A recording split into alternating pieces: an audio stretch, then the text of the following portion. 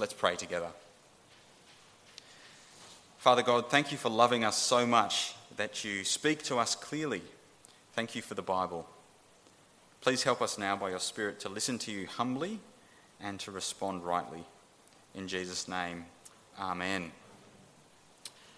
Now, do you know what it's like to be really thirsty? Really thirsty. I don't know, in the recent weeks we've had some seriously hot weather. You might well know what it's like to be really thirsty. But have you had that dry mouth, the parched feeling, the weak shaking of the legs, a throbbing headache, real thirst? Thirst is a physical need, isn't it? It's a physical need that can consume your whole body. And it can focus your mind. Thirst can focus your mind on getting the one thing that satisfies you. Water. Now, my favourite form of exercise is running. Some people call it punishment, but I enjoy it. And if I've gone for an extra long run, if I've pushed on and done the extra mile, the only thing I can think about when I get home is having a drink of water. I'm consumed by thirst. I stumble through the doorway into my house and there's lovely things waiting for me there. There's my wife. There's the promise of a nice conversation with her. She starts off a conversation. How was your run? How are you going? There's my kids, my two lovely children who are excited to see me home, and they come running and they want to play and have a hug. But I don't want them. I just stumble through the door and I grunt. Say, get out of the way, I'm thirsty. I crawl to the kitchen like I've been stuck on a desert island for a month. Water. My feet hurt and my legs are aching. I could take a nice rest, but I just want that long, cool glass of Sydney's finest tap water. It's my all-consuming desire. It's the one thing that can satisfy me. I'm thirsty, and it dominates my body and soul. I'm single-minded. There are no distractions.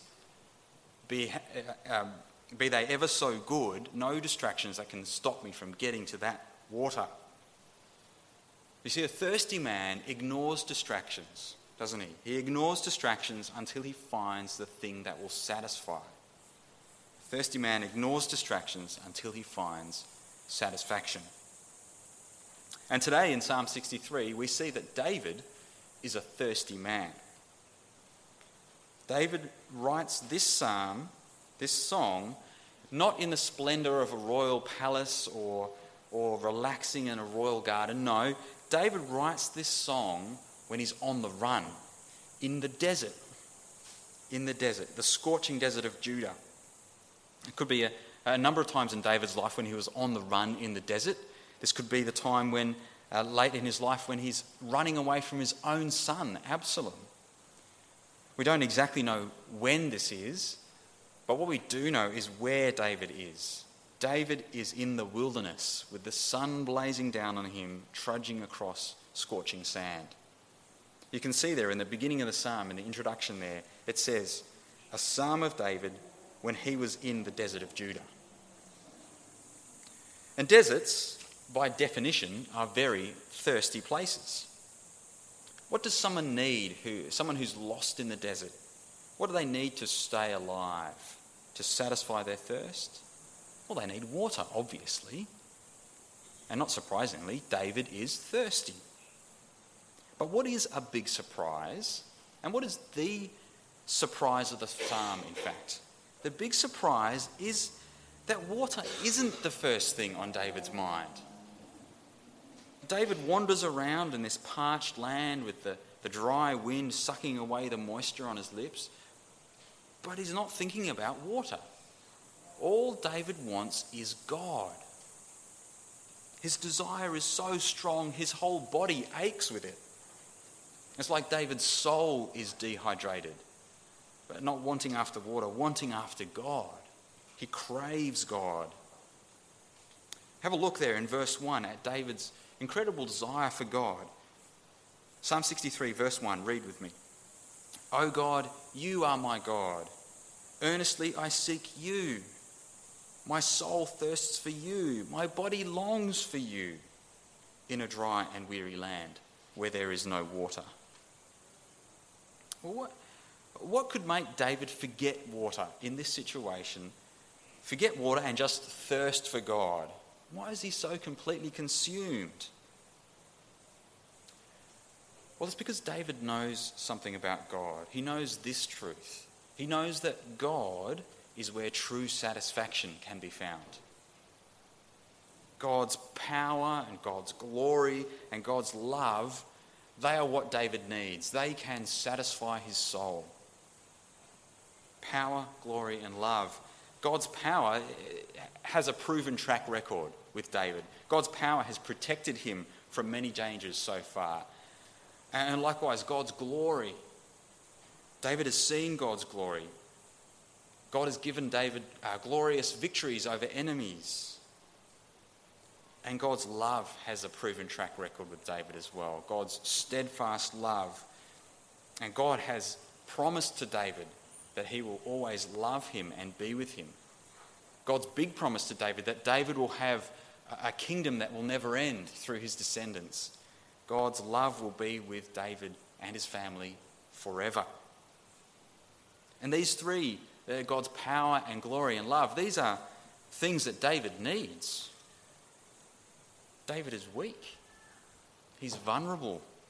He's living in the desert as a fugitive. He needs God's power. And David's kingdom is beginning to fail. David is a compromised king. David is imperfect, sinful. He needs God to keep showing his glory. And David needs God's love as well, doesn't he? He's rejected by so many people. He needs God's steadfast love. David's soul is thirsty for satisfaction, and he finds it in these things: God's power and glory and love. He knows God is his satisfaction. But it's not just an intellectual knowledge, is it, here in the psalm? You can't read a psalm and think that. David is singing a song. It's bursting out of him in praise. David enjoys God and he sings about it.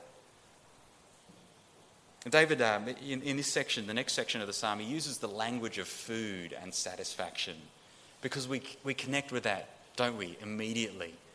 You know what it means and what it feels like to be satisfied after a good meal, don't you? What food do you find most satisfying? What food do you find most satisfying? My wife and I, Catherine and I, just moved a few weeks ago to a new house just a few blocks from here, really close to the middle of Chatswood. And one of the things I was most excited about moving so close to the centre of Chatswood was because it meant that I would be in walking distance from Gondola Gelato. You guys know Gondola Gelato, just down the road there? One of the foods I find most satisfying is the dark chocolate milkshake from Gondola Gelato. You should try it. It is rich. It is dark. It is thick. It is strong. And it is satisfying. None of this light, sugar-free, fat-reduced rubbish for me. This is full fat. This is a milkshake that can kick you in the teeth. It's so good. Satisfaction. God's goodness satisfies. It is full fat. There's nothing left out of God's goodness that means you'll be unsatisfied with him. David here, he says his soul will be satisfied as with the richest of food. That's the phrase that we have in our Bible. But literally, in the original language, David says his soul will be satisfied as with fat upon fat. David's not afraid of fat like we are these days. For David, it means full sustenance, full satisfaction. And God's goodness is like that. It's full fat. So David knows God's power, his glory, his love, that's where satisfaction is found. Everything his soul needs is found in God. David is weak, failing, rejected, but these needs are satisfied by God's power, glory, and love. And so he rejoices in the desert, even despite his situation. He's a fountain of praise, even if he's physically thirsty. Let's read on. Let's read from verse 2. Verse 2. David says, I have seen you in the sanctuary and beheld your power and your glory. Because your love is better than life, my lips will glorify you. I will praise you as long as I live, and in your name I will lift up my hands.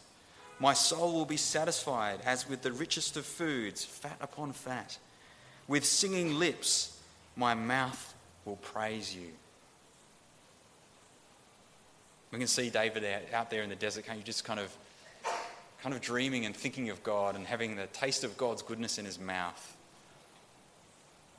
But David isn't delusional. He's not detached from reality. He knows that he is in danger. He knows he's in a desperate circumstance. Even if David doesn't die of thirst, he could be found by the people chasing him. He could be murdered. He could be killed in his sleep. But his confidence isn't shaken. God provides satisfaction, but God also provides safety. God is like a bird who protects her chicks by spreading her wings over them. And God is spreading his hand over David. God's strong right hand, the hand of strength, is on David. And thoughts of this protection, they fill David's mind and his heart, even through the night. Day and night, David knows that God is where his safety is, and so he clings to God. He holds on to that strong right hand. Keep reading with me. Verse 6. Verse 6. On my bed I remember you. I think of you through the watches of the night. Because you are my help, I sing in the shadow of your wings. My soul clings to you. Your right hand upholds me. Can you hear David's confidence there? He's so confident, even out there in the desert. And David's confidence is well founded because God will remove David's enemies. The one who chases David will be destroyed. Those against David will end up providing satisfaction for animals, David says. They'll be eaten by jackals. And liars, those against David, those who plot against him, who scheme against him, who tell lies about him, liars will meet a bitter end. David is confident and is satisfied that in the end God's justice will triumph over his enemies. Meanwhile, for David, for himself, for the king, and for the rest of God's people, those who follow David's example, they'll just keep rejoicing. They'll keep rejoicing because they are satisfied and they are safe. Let's finish reading the psalm from verse 9. They who seek my life will be destroyed. They will go down to the depths of the earth. They will be given over to the sword and become food for jackals. But the king will rejoice in God. That's David. All who swear by God's name will praise him. That's God's people. While the mouths of liars will be silenced. So what do we see in Psalm 63? David is a thirsty man, isn't he? He's a thirsty man. He has an overwhelming thirst for God. It dominates everything. He's a single-minded man desiring God. He doesn't think of water, even in the dry desert. He's not distracted by the things around him. He thinks of God's satisfaction. And in the middle of the night, when he's in danger, he doesn't fear. He sings because he's under God's protection, under God's safe hand.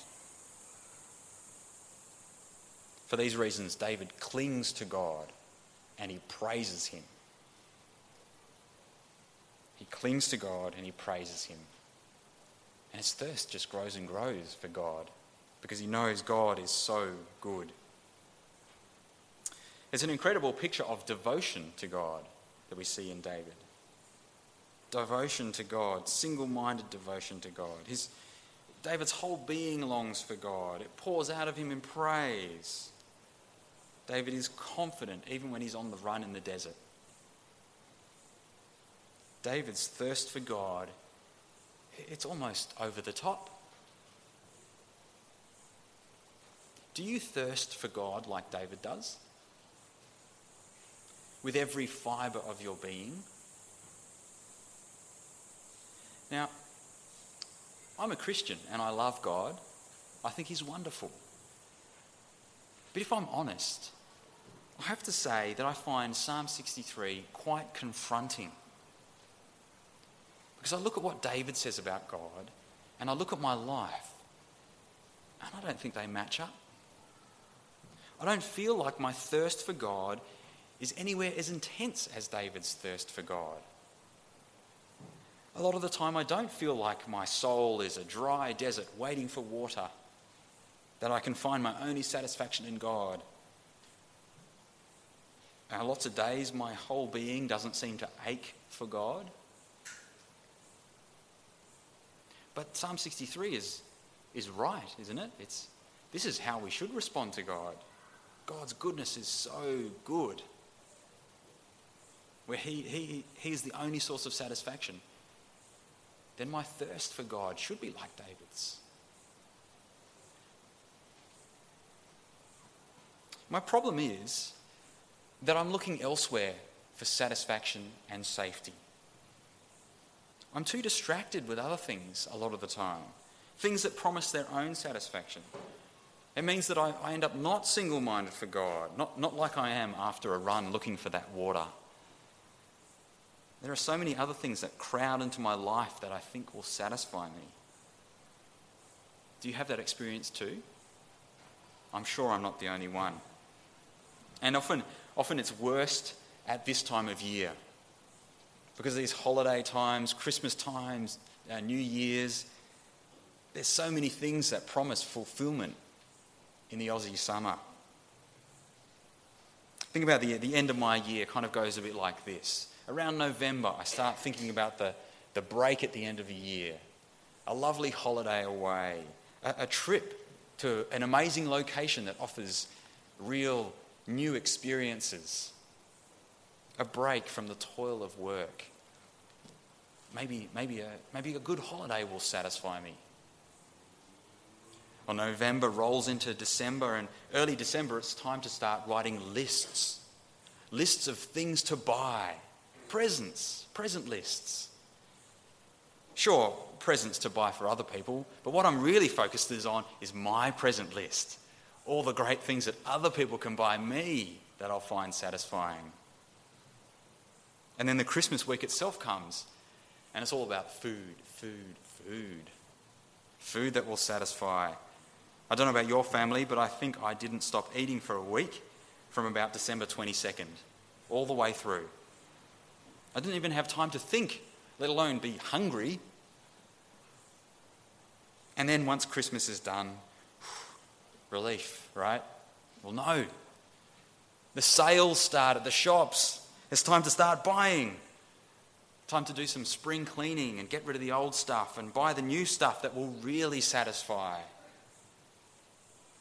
It's a summer of constant distraction from where true satisfaction can be found. But not just that summer, not just Christmas time, my life just gets filled with distractions, things that compete with my thirst for God.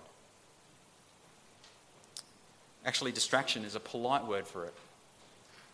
Because you know what the Bible calls this? It's hunting for satisfaction in anything other than God. The Bible calls that idolatry. So where can hope be found for me and for you? This is your problem as well. I think it's a problem for all of us. How can we thirst for God like David does? Well, the good news for you and me, for us distracted people, comes in Jesus. In Jesus. Because in Jesus we have three things. In Jesus we have a perfect example of thirsting for God. A perfect example.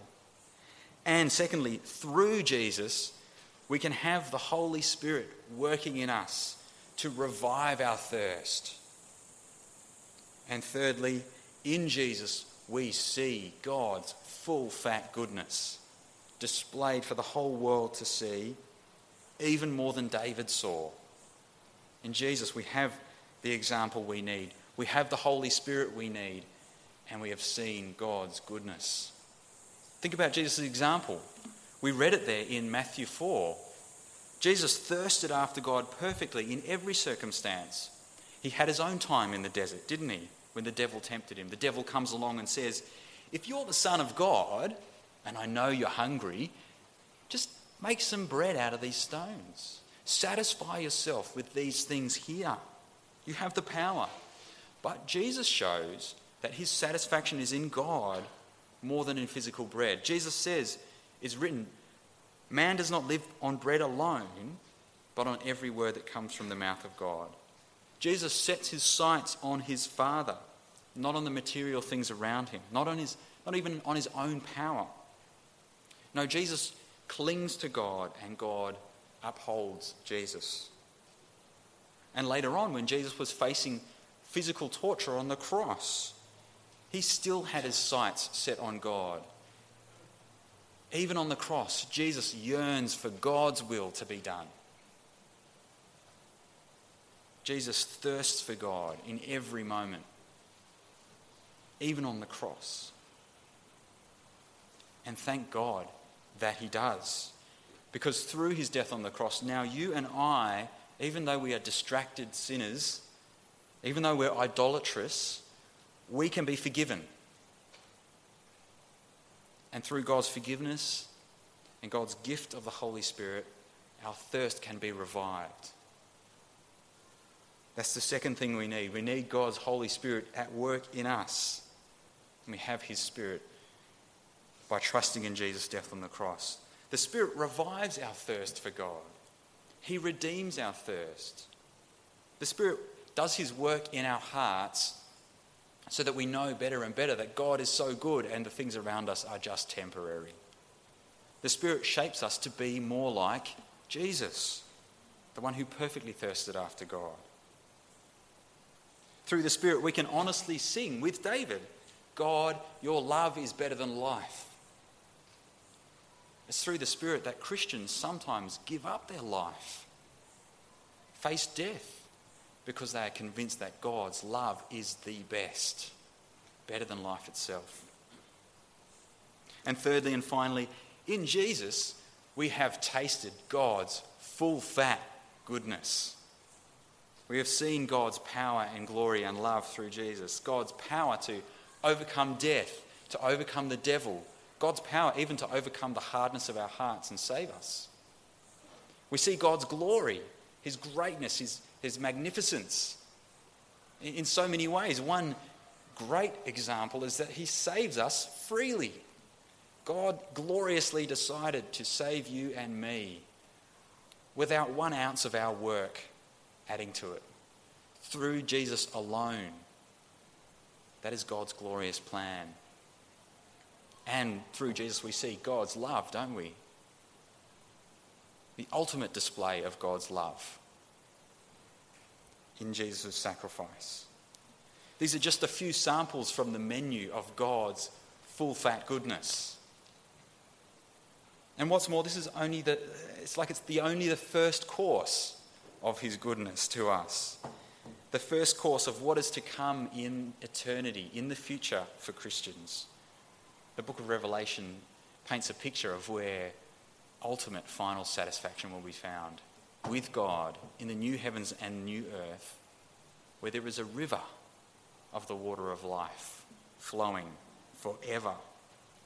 God will satisfy our souls forever. Here and now, brothers and sisters, we live in anticipation. We've already tasted God's goodness in Jesus, but there's more to come. We've tasted the first few drops of that cool drink. There is more to come. You know, when you taste something really good or you drink something really nice, You just have a little bit of it. What do you want? You want more. You want more of it. And so it is with God's goodness. We want to drink it. We want to guzzle it. We want to swim around in God's goodness. And in the new heavens and earth we will. Well, for David, this thirst, it drives away distraction, doesn't it? It drives away fear. And it produces praise. And so our thirst for God should show itself in those ways as well. It should drive away distraction. Friends, we need to beware of those things that distract us. Every earthly thing that promises satisfaction is temporary, shaky. Money, our experiences, our gadgets and toys, our jobs, even relationships. These are good things that God gives us, but they are not God. They are not the source of satisfaction. So we can't let them suck away at our thirst for God. Let's keep a watchful eye on where our desires are. For me, a good way of watching my desires is to think about what I'm praying for. What have I prayed for this week? Where's the desire of my heart pointed? What have I asked God for? Who have I prayed for? Have I apologized to God? Am I looking to God for my satisfaction and looking to Him for goodness? Or am I distracted? Am I even praying at all? Our thirst for God should drive away distraction, but it should also drive away fear. Friends, we should cling to God in the face of the things that scare us. When the hardships and pressures of life come, the pain and loss, grief, shame at our own poor decisions or sour relationships, when those things come, and they will come, we sometimes fear that those things are bigger than God, that they will overcome God's power and His glory. We fear that God can't keep us safe. In those times, let's remember Psalm 63. God's right hand upholds us. God protects, covers us with the shadow of His wings. So in the face of fear, cling to God. Remember the safety that He offers. Keep trusting Jesus. Keep trusting that God's Spirit is at work at you. Cling to God. And finally, may our thirst show itself with lips that produce praise. In every way that we use our lips, in everyday speech, in prayers, in songs, in what we write. Let's tell God how good He is. Let's tell each other how good God is. Share God's goodness with the others around you. Show other people how thirsty you are for God because He is so good. Friends, in Jesus, God offers true satisfaction for our souls. His goodness is full fat. Full fat. We've seen it in Jesus. We taste His goodness by His Spirit, and it should make us thirst for more. So let's press on, pushing away distraction, pushing away fear, praising God, thirst for God, and be satisfied. Let's pray. Father God, we praise You for Your rock-solid love towards us.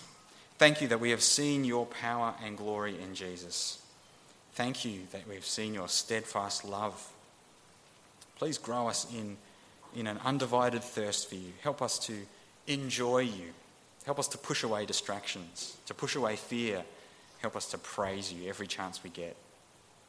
Thank You for the work of Your Spirit in us, who gives us a taste of what is to come in heaven. We pray that we would thirst all the more in anticipation of Your new heaven and earth. We pray this in Jesus' name. Amen.